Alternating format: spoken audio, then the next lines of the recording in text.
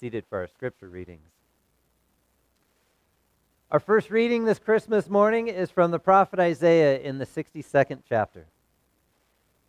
Go through the gates, prepare the way for the people, build up the highway, clear it of stones, lift up a signal over the peoples.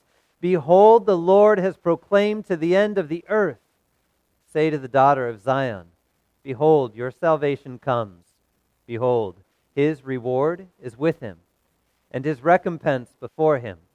And they shall be called the holy people, the redeemed of the Lord, and you shall be called sought out, a city not forsaken.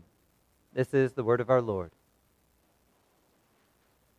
In our epistle reading this morning from Titus in the 3rd chapter. But when the goodness and loving kindness of God our Savior appeared, he saved us, not because of works done by us in righteousness, but according to his own mercy, by the washing of regeneration and the renewal of the Holy Spirit, whom he poured out on us richly through Jesus Christ, our Savior, so that being justified by his grace, we might become heirs according to the hope of eternal life. This is the word of our Lord. I invite you to rise as you're so inclined for the reading of the gospel. From Luke's Gospel in the 2nd chapter. When the angels went away from them into heaven, the shepherds said to one another, let us go over to Bethlehem and see this thing that has happened, with which the Lord has made known to us.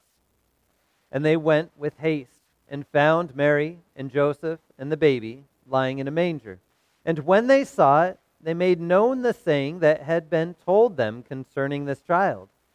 And all who heard it wondered at what the shepherds told them.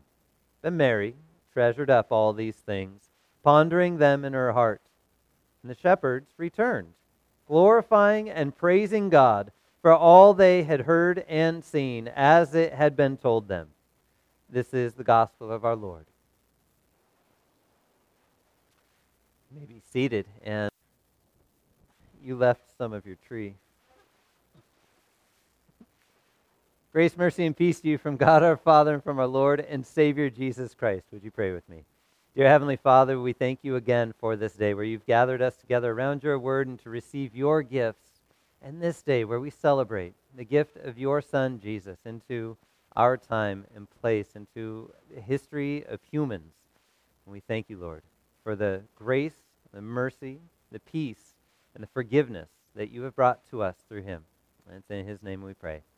Amen.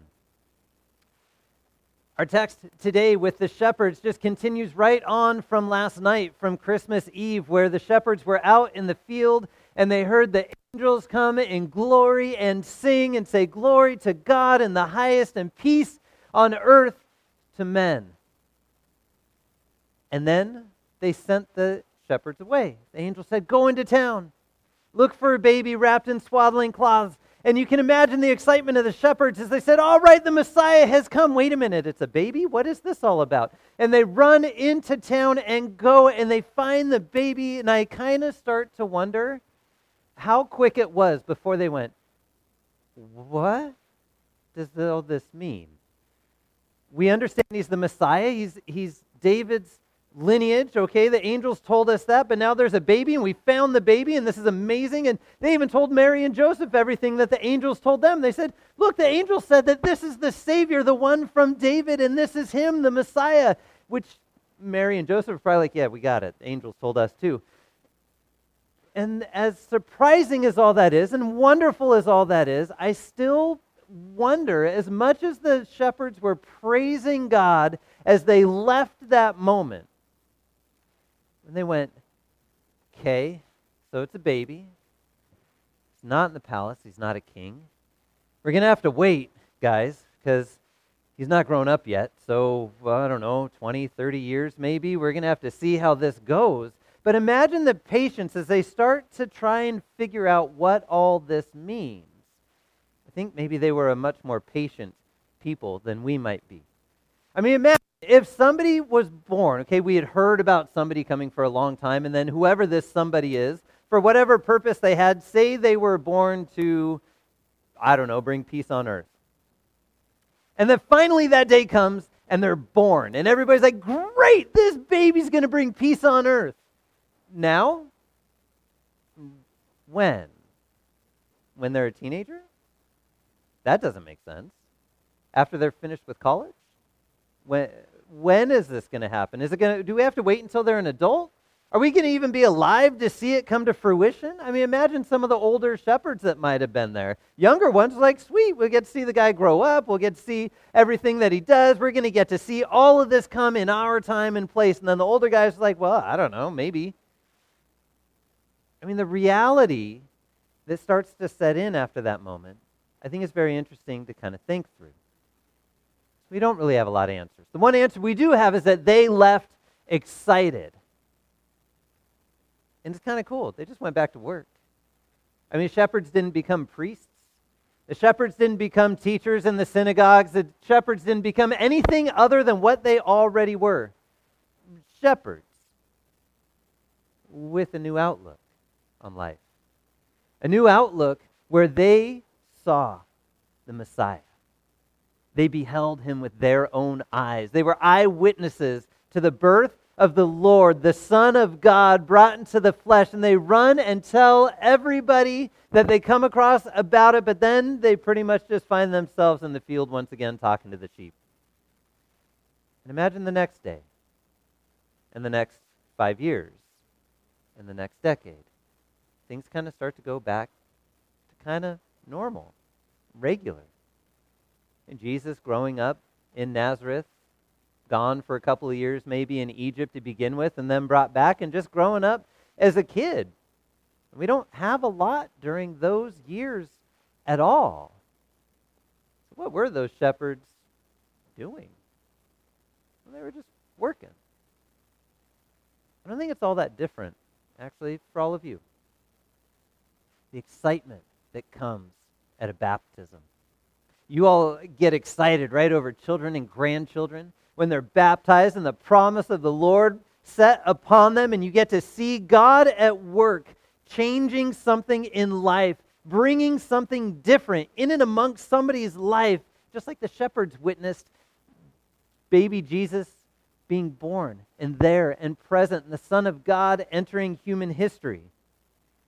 We watch beautiful gifts like baptism happen, and we get all excited, and then the years just kind of go on. Maybe you hear that word of faith, that word of God for the first time, and that faith starts to well up inside, and it just really changes how you look at everything for a while.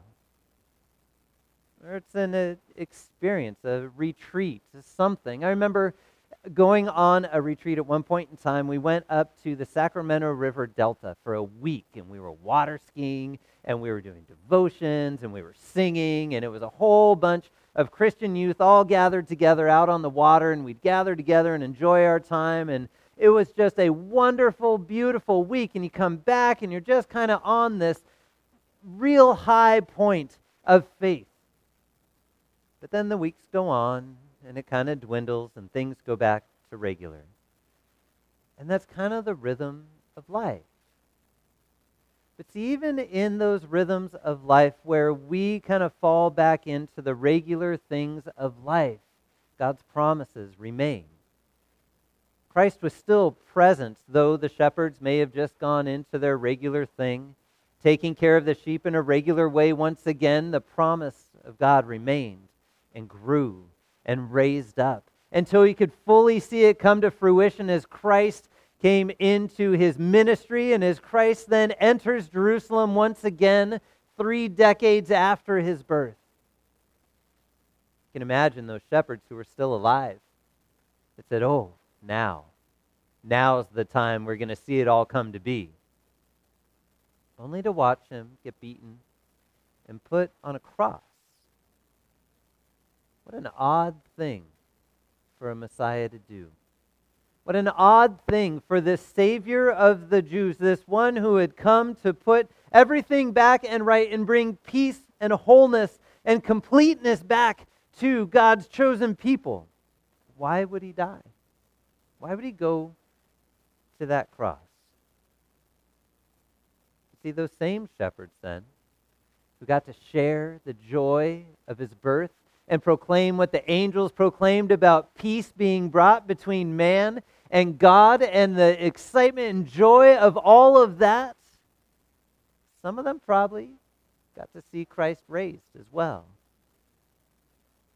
And then get to share that joy and that peace and that wonder, being able to see all the pieces of the puzzle put together and being able to see all of that happen. What a joyous thing as they go back then into their work and just share his word. That, again, isn't any different for any of us.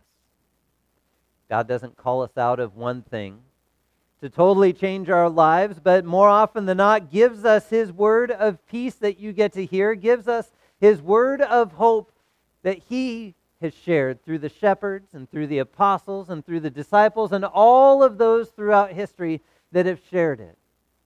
For you, it may have been a parent or a grandparent or a friend that spoke that word into your ear for the first time. Then you get to hear that word strengthened within the community of a church, and you get to hear that word and go back out into all of your regular things with that word of peace from God in Christ. A peace brought to you so that you would not have to worry about where you stand before God, but to know that he has shown his love for you, that he has shown his grace to you. And it's a word that you get to share then.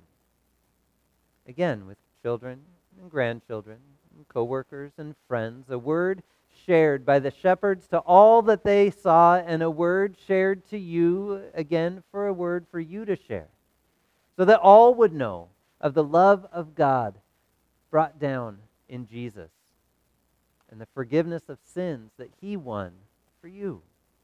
Amen. Would you pray with me? Dear Heavenly Father, we thank you again for this Christmas morning, where you have given us peace in Christ. You have made things whole. You have repaired all that was broken and brought us unto you. We pray, Lord, that you continue to strengthen our faith each day, that you give us your Holy Spirit and a word to share wherever you send us into our regular walks of life, so that we would know and be able to share the love that you have for us in Christ. In his name we pray. Amen. And